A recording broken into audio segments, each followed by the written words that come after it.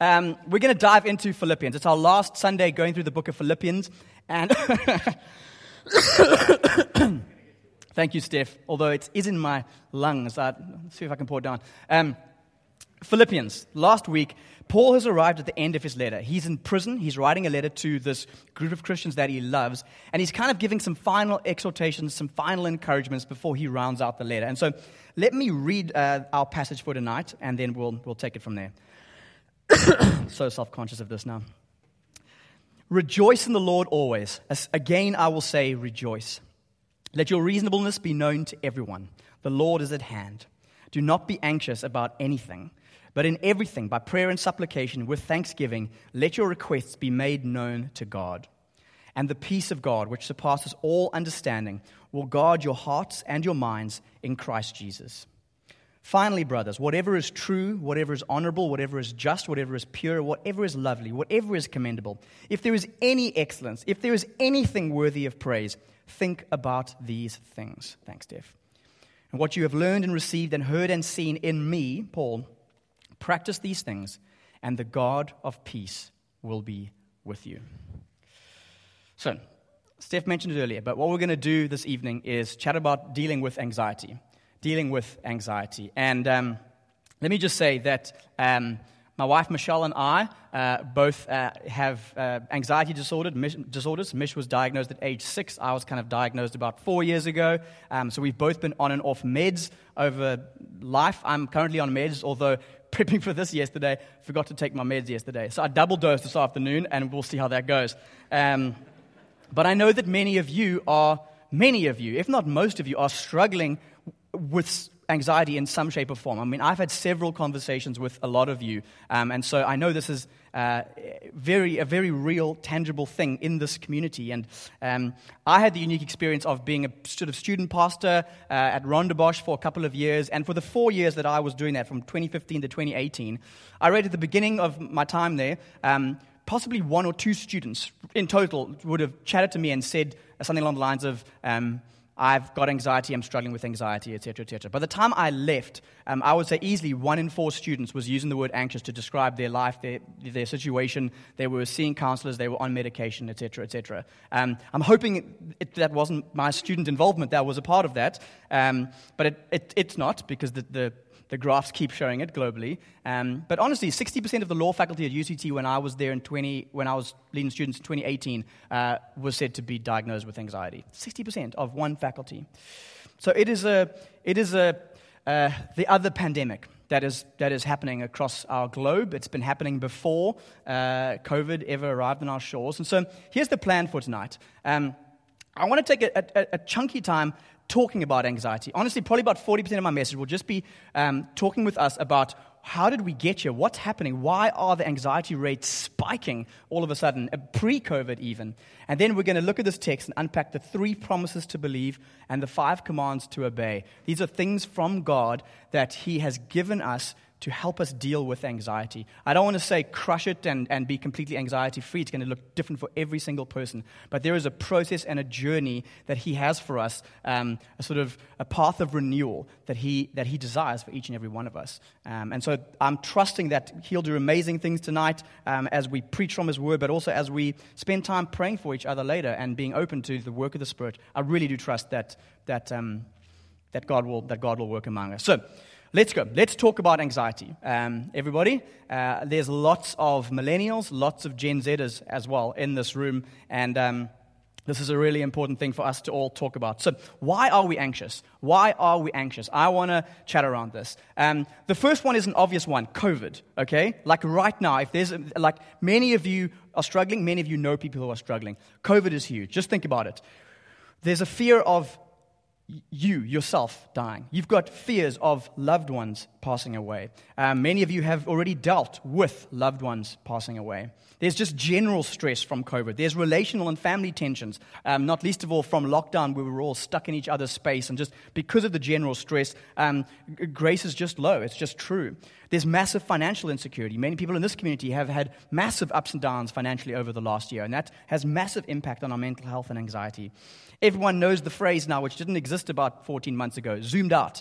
Everyone knows what zoomed out is, and it's real. There is so much extra stress that is brought about because of screen time and Zoom. You cannot read body language and gestures, and so that actually creates and releases hormones that affect our stress and anxiety levels. There's a lack of personal interaction, and obviously loneliness. Because of all of this stuff, there's just an increasing sense of loneliness. So COVID is huge, number one. Let's bank that, okay? But, as I said earlier, COVID will one day hopefully go away, and we will still be stuck in the other pandemic, which was there before and is going to be there after, which is just this rising tide of anxiety that comes from general life worries, sickness, death, money, finances, life change, season change. That's one of the biggest triggers of anxiety in anyone's life is just a season change. Having a kid, changing school, moving city, whatever it might be.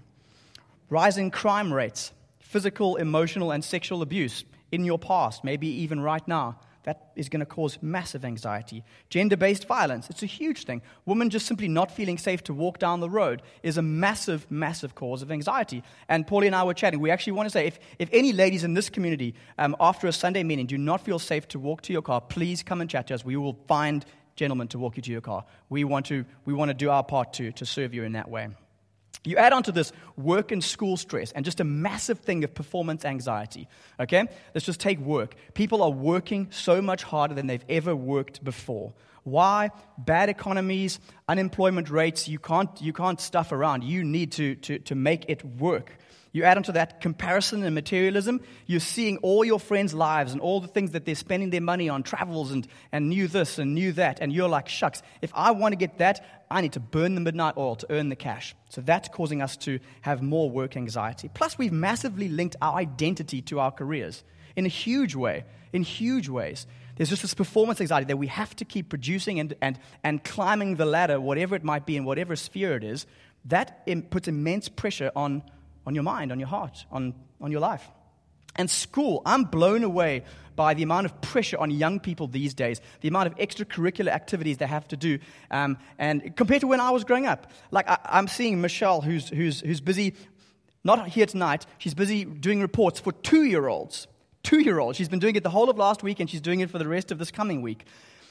I don't think I was graded as a 2-year-old. When I can go back and look at my primary school reports. They are probably 1/5 of the length of a 2-year-old's report right now. There is immense pressure to get into varsities, to make careers, to not wreck your life, all that kind of stuff. It is huge, the amount of pressure on young people. So those two things in general. But now I want to camp out and talk about this next thing, because there is a world that we all find ourselves in and are increasingly a part of.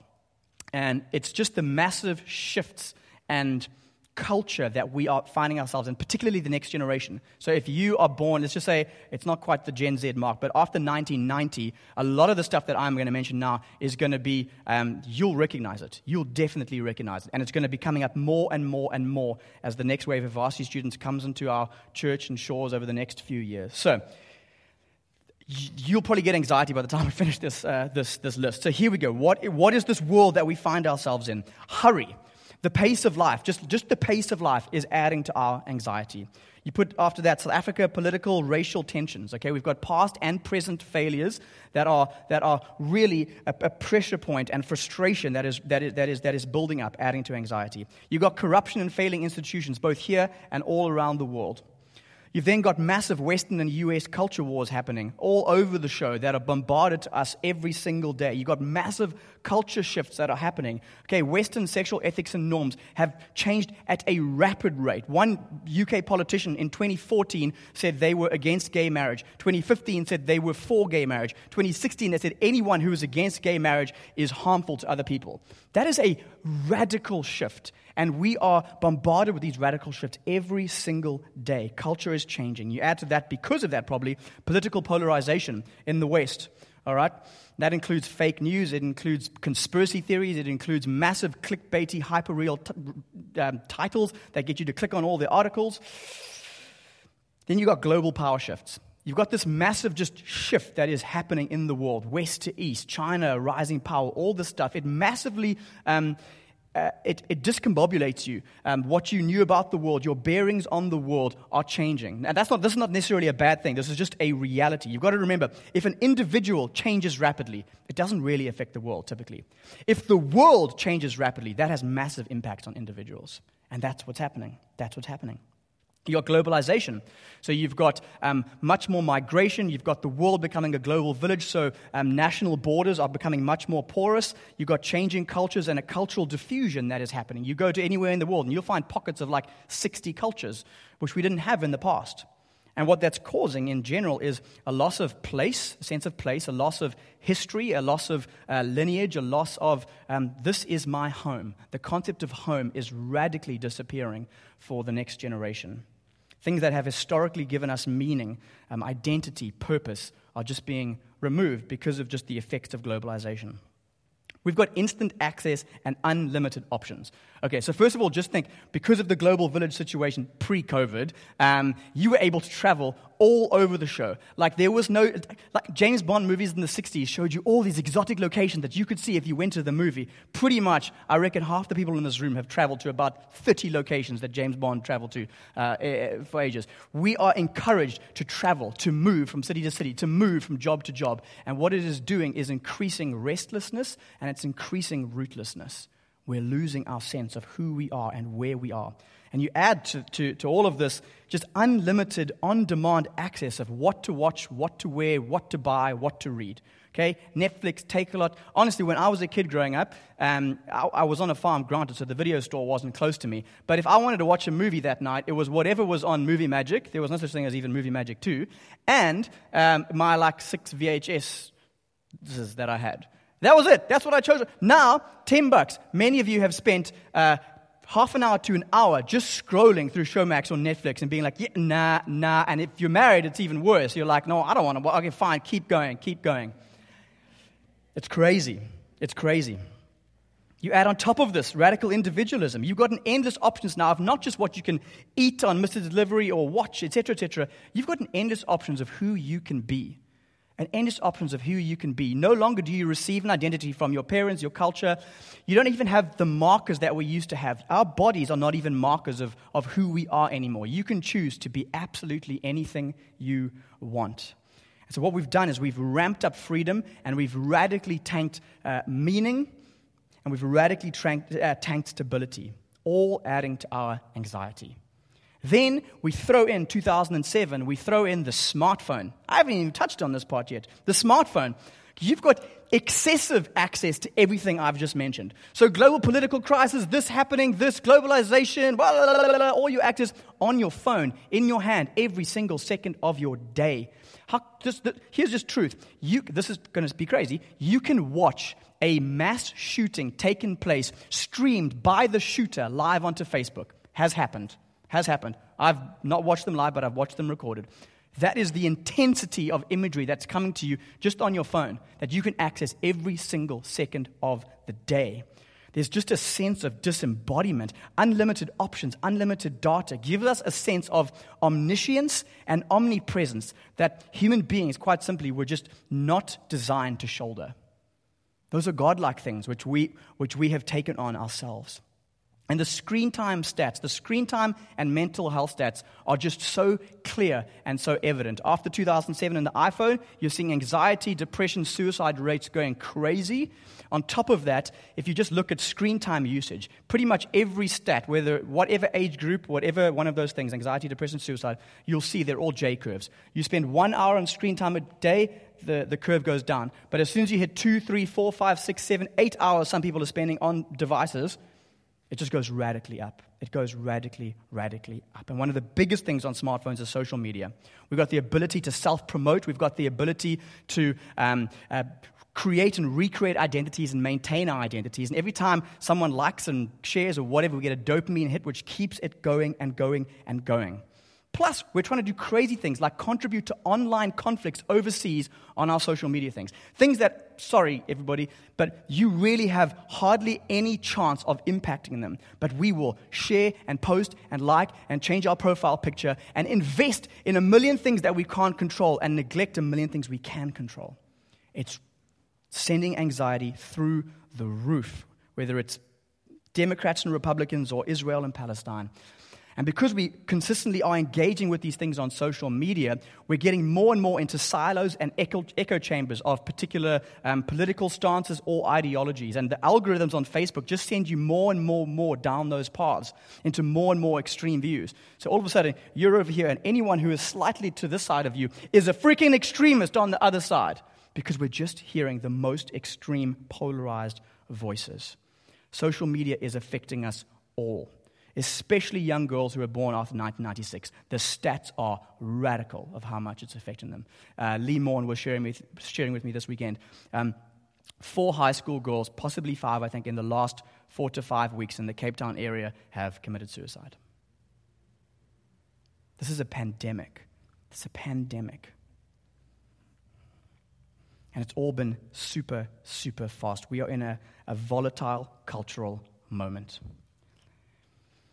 And one more thing I want to jump on here, because it's really going to start to affect the Gen Zers amongst us and the generations who will be in our pews in the next year, 2 years, 3 years, is 3 great untruths that guys speak about that the next generation is believing. And I'll unpack them right now. But by the way, what I've been trying to summarize here are 2 books, and I'm going to put them in the link to the podcast tomorrow. Strange Days by Mark Sayers, Life in the Spirit in a Time of Upheaval, Christian cultural commentator, and The Coddling of the American Mind by Jonathan Haidt and another guy's name who I can't remember. Secular authors diagnosing the anxiety crisis not only on U.S. campuses, varsity campuses, but also all around the world. So, and they put language to the life that I've experienced. So, 3 untruths which are increasingly causing more emotional harm and anxiety. The untruth of fragility. What doesn't kill you makes you weaker. This is being consistently taught culturally in education circles and being believed by younger and younger people. Now, the truth is, children, young adults, young people growing up, we're actually anti-fragile. That's how we grow. When something negative impacts us, typically, with obviously some obvious exceptions, we actually are strengthened. What doesn't kill you makes you stronger is the actual truth that a million different wisdom traditions through our time have noticed. You grow through conflict, trial, mistakes, consequences. But what's happening is through a whole bunch of things. One of them, the idea of concept creep, which essentially is you take a concept like trauma or harm or violence, and you expand the definition down and you expand the definition outward. So basically what used to be considered trauma, you just make something lesser, and you add in a whole bunch of other things. And what's happening is the next generation, myself included as a millennial, we have started to believe that we are more fragile than we actually are. And the more we try and protect each other and ourselves with good intentions from that, the more harm and anxiety it's causing. Jonathan Haidt said it pathologizes everyday experiences and encourages a sense of virtuous but impotent victimhood, which leads to catastrophizing, that things are worse than they actually seem. Or things seem worse than they actually are, Whatever that might be. It could be interactions with people. It could be things that you haven't even seen, that aren't even there, but you are projecting forward that is coming.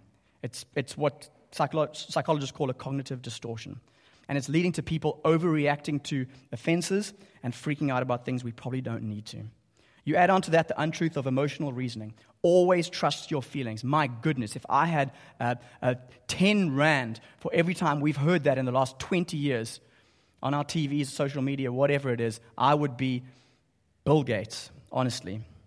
But what this does, friends, is if you combine the first one and the third one and the second one, what's going to happen is you're going to start to interpret people in the least charitable way possible in interactions. It's happening all the time. You ascribe the worst intent to people's actions towards you.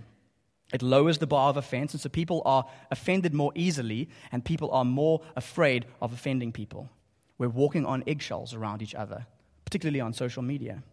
We've forgotten intent. Intent no longer matters. It's just impact. Doesn't matter what you intended, just matters how I feel and how I interpret you, and I will tell the world about it. It's raising massive anxiety amongst our young people. And lastly, us versus them. Life is a battle between good people and bad people.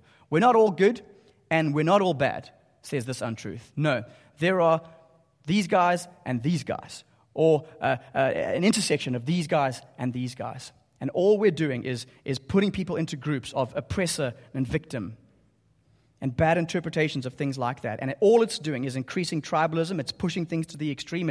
It's creating identity confusion among young people. I'm no longer myself. All I am is a conglomerate of a bunch of things people say about me, my various identities. And I'm just trapped in those. I've got imputed guilt, and there's nothing I can do to get it off me. And all it's doing is pushing common enemy identity politics instead of common humanity identity politics. All leading to what we know so well, cancel culture. That's where cancel culture comes from, the combination of all these things. So friends, it's not just what happens to us externally that causes anxiety. I would say even more so, it's how we process those things internally that can affect our anxiety levels. And so, the truth is, some of us are going to be more prone to anxiety than others. I'm one of them. That's okay. But let me say this. It is 100% okay to not be okay. We have to say that this has to be a safe space, this community. It's okay to not be okay. But the consequences of each and every one of our own anxieties affects other people and can have disastrous effects. And so it's okay to not be okay. It's not okay to stay there. Otherwise, God wouldn't have written half the things He's written in His Bible for us. And so we have to tackle it holistically. When I was diagnosed with my anxiety disorder, my doctor said, look, you got this quadrant, and we've got to deal with it on all fronts. We got medication, physical exercise, mental, and spiritual contemplative. This is how he described it. And each and every of these can be a massive lecture. But medication, we want to make sure this is not stigmatized. We don't want to cause people to rush onto medication too quickly. We don't want people to jump off medication too quickly either. And then physical. If we all got more physical exercise, myself included, our anxiety would lessen. That's just a statistical fact. Okay, Paul even said to Timothy, physical exercise is of some value. So it's even in the Bible. But what we're going to do tonight, we're going to just camp on these two, the mental and the spiritual, because that's what Paul is unpacking in this passage from Philippians, which we're going to look at right now.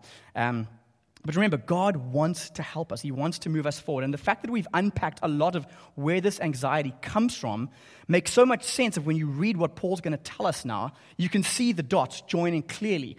And so it's amazing to just see what God has written 2,000 years ago speaks into the 21st century anxiety pandemic today.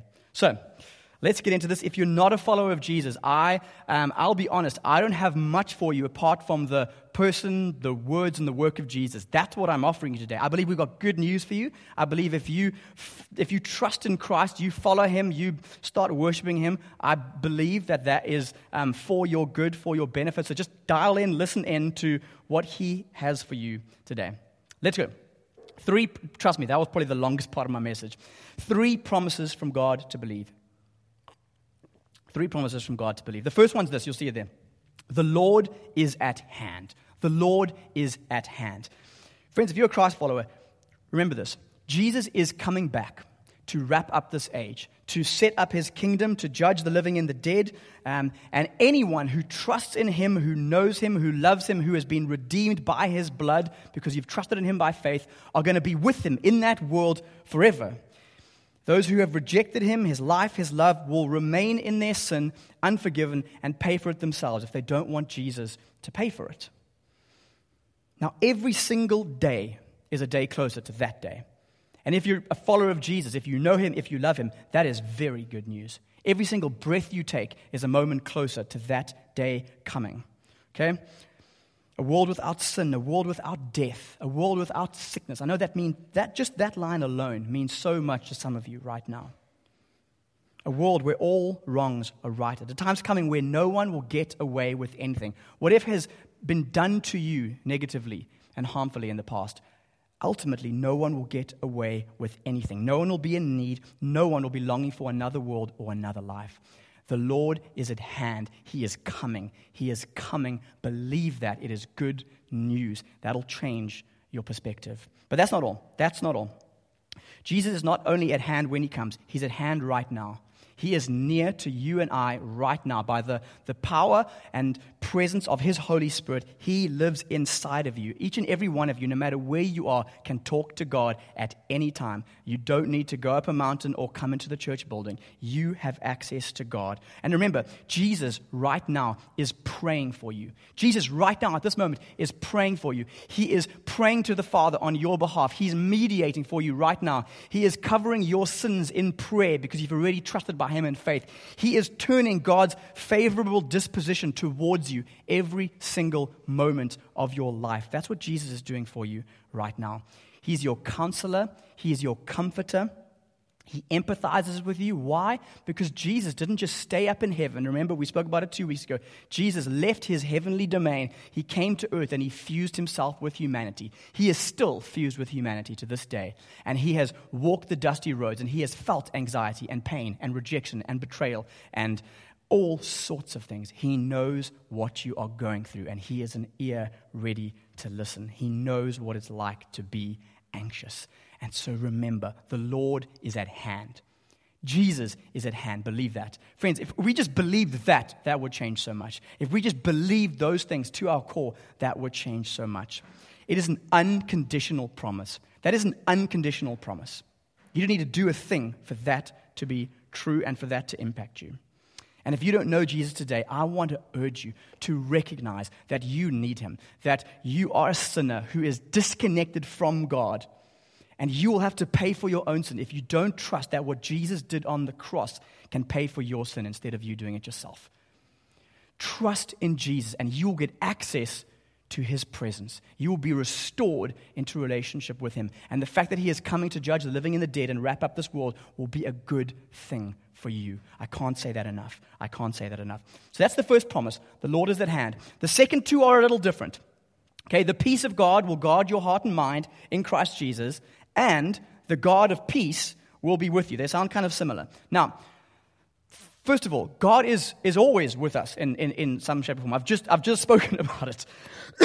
If we're His, He is living in us by His Spirit. He's never going to leave you. He's never going to forsake you. But the peace of God that Paul chats about here, which surpasses all understanding, it is something supernatural. It's something that's beyond explanation. It's something that can come to you in times where it's actually impossible for you to figure out the situation. Some of us are going to go to bed tonight with looming things in the back of our mind that are keeping us up, things that we are actually unable to solve and figure out, which obviously causes anxiety. And this is why it's a supernatural peace that surpasses understanding, because there's no way that you can resolve the anxiety by trying to think it through. And that is what he is saying is available. When he says the God of peace, he's trying to highlight that aspect of God, okay? Obviously, God is magnificent, God is holy, God is just, but he's trying to say the God who is also peace will manifest that part of his character to you. He will come and make sure that you know it and experience it and that you recognize it. But the difference between these two promises and the first one is that they're conditional promises. They're conditional promises. They don't just happen. Now, don't get me wrong. If we pray for people this evening to be relieved of anxiety, sometimes God in His goodness and grace just breaks through. And I reckon there's a bunch of us in this room who've maybe experienced that, where you just needed it and God just came through. And He just removed your anxieties in that moment. And He does that. But what He's talking about here actually is there's this massive word "and" that's before both of them, and the peace of God, and the God of peace. So what comes before the "and"? Well, Paul is saying you need to give yourself to X, Y, Z. You need to lay hold of and do X, Y, Z, and then the God of peace will be with you, and the peace that surpasses all understanding will guard your heart and mind in Christ Jesus. So, what is it that comes before those "ands"? And it's the 5 commands. It's the 5 commands that we see in this passage from God. So the 5 commands from God to obey. And often we think of obedience and we think, oh my gosh, this God who's a taskmaster and just wants me to obey. He's doing it to remove anxiety, to help us deal with anxiety. So remember that. God's rules are for freedom. He loves us, which is why He writes this stuff. So let's go. Number one command, don't be anxious about anything. Cool. Just don't be anxious. You feeling anxious? Just stop it. Just stop it. I reckon that's probably, psychologists would probably say that's probably the worst advice you can ever give anybody. I'm really worried about someone. Just stop it. Just stop it. You'll be fine. Is that what he's saying? I don't think that's what he's saying. He is giving a command. Don't be anxious about anything. Jesus also does it in the Sermon on the Mount. My friend Garth messaged me this week. He said, just remember to tell your people anxiety is a sin. Jesus said, don't do it. But no. This is sort of a passive command. It's a passive command. What he's saying is, don't do this. Rather, replace this with these other things. And so command number 1 is a passive command to say, rather than doing this, do 2, 3, 4, and 5. And so, on that note, let's go swiftly on to number 2, which is this. Rejoice in the Lord always. Rejoice in the Lord always. Rejoicing and anxiety are basically like oil and water. They typically don't mix. If you typically are just feeling super anxious, doubtful you're rejoicing. And if you are just rejoicing, I doubt you are also feeling super anxious in that moment. That's just how it works. But you might say, okay, so I'm super anxious. How am I meant to rejoice?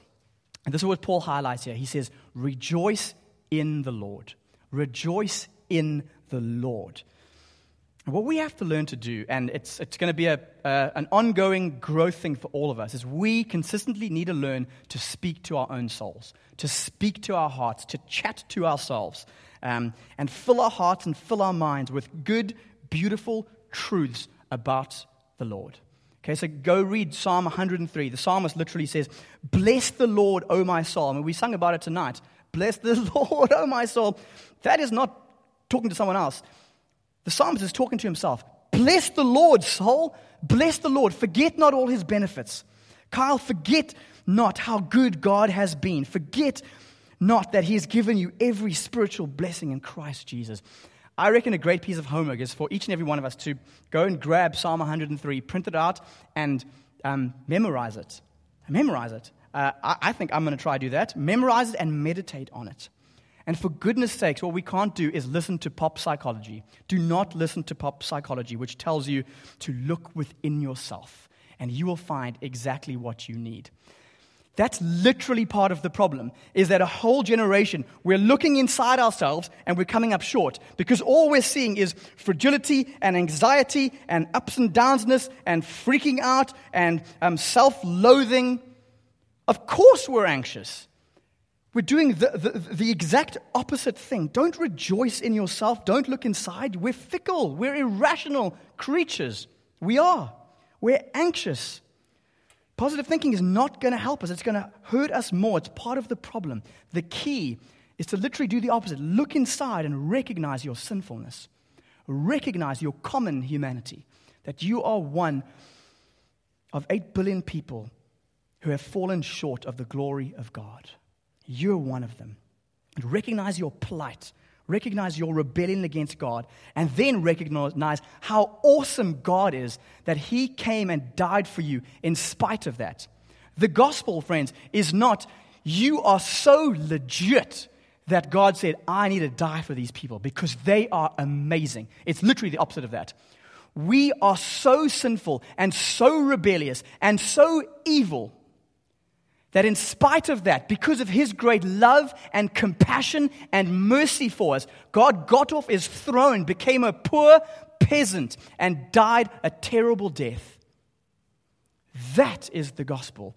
That is the truth. That's what we need to rejoice in. Rejoice in the Lord who forgives all your iniquity, who redeems your life from the pit, who crowns you with steadfast love and mercy, who satisfies you with good so that your youth is renewed like the eagles, who works righteousness and justice for all who are oppressed, the God who is merciful and gracious, who is slow to anger and abounding in steadfast love, the God who remembers that we are dust. That's the God we need to rejoice in. A guy came to me after the meeting today and he said, do you know what the Greek word for joy is and means? It is to remember grace. Remember grace. Rejoice in the Lord. Remember. Cast your mind onto the goodness and beauty of God. And remember, unlike you and I, our feelings go up and down. The world around us goes up and down. God is a rock.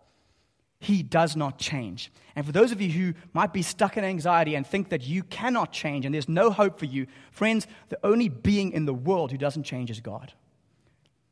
And that's good news for our journeys of change, and it's good news for when we want to just clutch onto Him, because He is not going anywhere. We can depend on Him. So rejoice in the Lord. Every breath a human takes is a gift of grace. The wages of sin is death, both physical and spiritual. So the fact that you are walking and talking and breathing is something to be thankful for. Rigby said it a few weeks ago, didn't he, in his sermon? He said, if anybody asks a Christian, how's your day going? All of us should be able to say, better than I deserve. Better than I deserve. And the truth is, psychologically, people who are often feeling that they deserve more, that they deserve better, that they are entitled, are far more prone to anxiety. Those people who believe that in whatever situation they are getting better than they deserve will tend towards joy. So if you believe what I'm just saying, and it's complete bull, it'll help you. That's the truth. If you literally just believe, if all of this is a lie, if there's no such person as Jesus, but you just believe that, it actually would psychologically probably help you. But it's true. Go and do the research. A man rose from the dead 2,000 years ago. He is alive. He is with us. He is for us. That is transformative. Believe it. Believe it. Believe it. Believe it. Rejoice in the Lord always. And keep saying to yourself, I will rejoice. I will rejoice. Number 3. Command number 3. Bring gentleness, reasonableness, forbearance to people. So the word that is here in the ESV as reasonableness, other translations will say gentleness or forbearance. Actually, I think it's a kind of a combination of all three. This is what Paul's getting at here. We need to learn to be self-controlled and not emotionally reactive. We need to learn to be gentle people with others. We need to learn and train ourselves to not be easily offended. We need to learn and grow in being humble and considering others better than ourselves all the time. We need a spirit of charitability, if that's a word. Be charitable. Interpret people in the best light possible. Do your best to fill the gap with trust. Avoid cynicism and bring reasonableness to the moment. Don't jump to conclusions. Don't jump to worst-case scenarios. We need to learn to take thoughts captive and train ourselves by the grace of God, because being cynical, reacting quickly, reasoning emotionally, pride, lowering your own bar for offense is just going to raise your anxiety levels. The stats are in.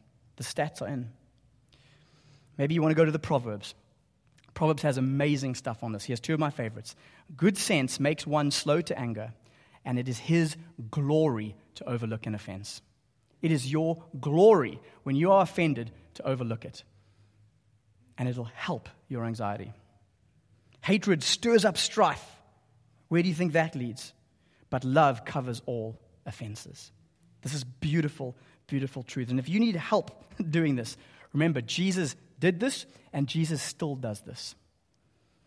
You and I have spat in his face and rejected him, and we strung him up on a cross.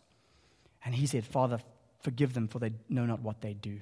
I've come to love them and serve them and die for them. And he covers our offenses with his blood. He's done that for each and every one of you. Allow that to shape you. Allow that to mold you. That'll serve us. Number 4, bring your requests to God with thanksgiving. Leader and friend of mine at Rondebosch, the day after I had a massive panic attack, I was still literally on my bed, kind of shivering. And he just said, Kyle, you don't dump things on God enough. He's like, you just think through everything. You're trying to hold things. You need to learn to dump your stuff on God. Take it to God. And we often get this mixed up. Paul said there, let your reasonableness be known to people. Take your stuff to God. And we often think it's a sign of sort of authenticity to just vent all our stuff to people, trusting that they will say the magic word or the magic prayer or the magic advice that'll just change your life. I've done it. We all do it. We have to go to God. We have to go to God with our situations and our prayers and our requests and bring them to him. And remember, most of the things that we get anxious about, we have no control over. And often other people can't actually help you. So in all honesty, the rational thing is to say, where else are we going to go? What else are we actually going to do? We need to go to God. We need to go to God. And the word supplication means a weaker being going to a stronger being, asking for help. And so we need to go, and we need to ask, and we need to knock, and we need to ask for help in the things that we need. So I don't think he's just necessarily like, stop my anxiety. No, God, we need provision. Our back is up against the wall here, God. Please provide. God, please break in with healing. God, we need a miracle. Do something. Intervene. We need an open door. At its core, anxiety is fear, it's worry on steroids, and it's a lack of trust in God. Ultimately, it's a lack of trust in God. And supplication and prayer and bringing requests to our God is an act of the opposite. I've just forgotten what the word is. What is it again? Trust. I went blank because I'm not on my meds. It's an act of trust. It's an act of trust. That's what it is. We ask Him, and then we leave it with Him, and we trust Him to do what He wants, to not necessarily give us what we've asked for, but the all-knowing, all-powerful, all-wise God who sees all things and is working all things for the good of those who love Him and is working out His counsel. We trust that He knows what He's doing. And again, if we need help doing that, if we need help bringing requests to God with thanksgiving, just remember Jesus. Literally the night, always consistently, Jesus was giving thanks. We're breaking this bread, we're giving thanks. We've healed this person, we're giving thanks. The night before His death, He's at the Last Supper, and He thanks His Father for the people that has been given to Him. And then moments later, He goes out into the Garden of Gethsemane. He's approaching His arrest, trial, and crucifixion. He is so anxious, he's sweating blood, and He comes to God, and He prays. He says, Father, if there's any way to save those people 2,000 years ago in Sea Point, if there's any way to do it other than me dying on the cross and bearing your wrath on their behalf, let's do that. But nevertheless, not my will, but your will be done. And God did His will, and Jesus still went to the cross. And we're sitting here with a glorious future because of that. Jesus has modeled this at the moment of most desperate need. And God came through in the big way. Friends, humility comes from thankfulness and gratefulness. When we recognize our own sinfulness, when we recognize that the line between good and evil runs through every human heart, it softens us. It changes the way we deal with people and situations. It literally, again, it rewires our brains and our hearts. It realigns us with reality. If you are struggling with anxiety, often you forget that there's any good going on at all. And so we need to learn, myself included, to spot and remember and write down every single good thing. And this kind of leads to the last thing. Command number 5, think on and practice some particular things. Whatever is true, whatever is honorable, whatever is just, whatever is pure, whatever is lovely, whatever is commendable, if there is any excellence, if there is anything worthy of praise, think about these things. And what you've heard and learned and received and heard and seen in me, practice these things, and the God of peace will be with you.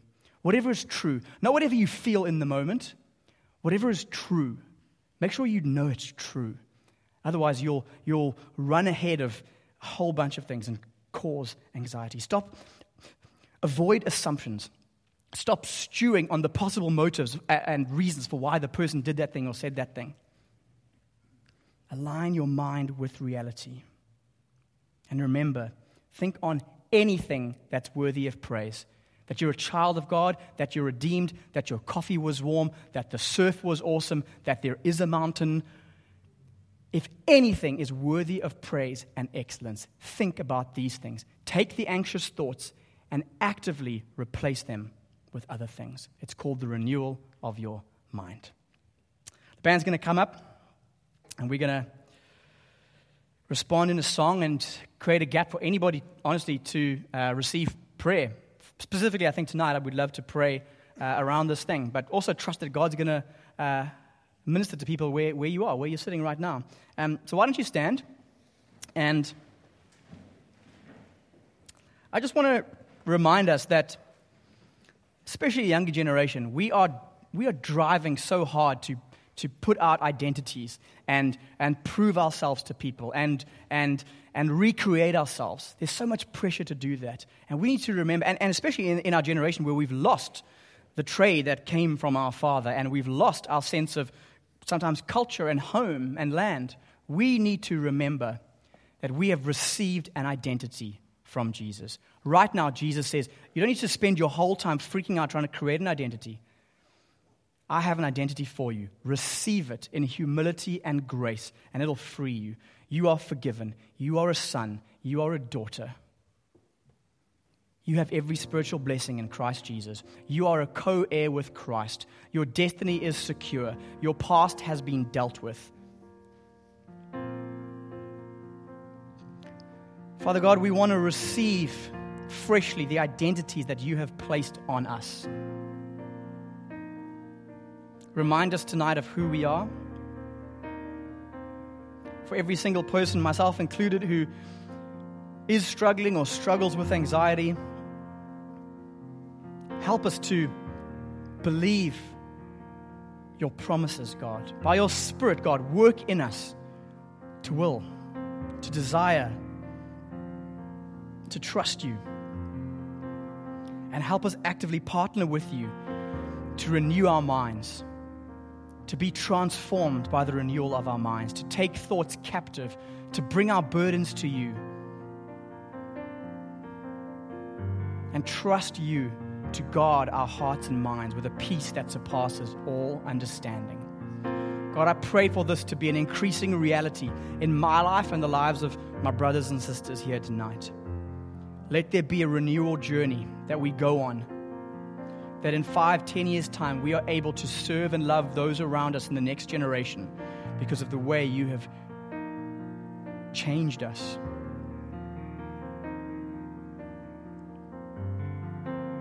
Some of us will always wrestle with this, God. Help us to settle that now, to not self-condemn, but to receive grace freshly and remember that you are at hand. Let's sing together.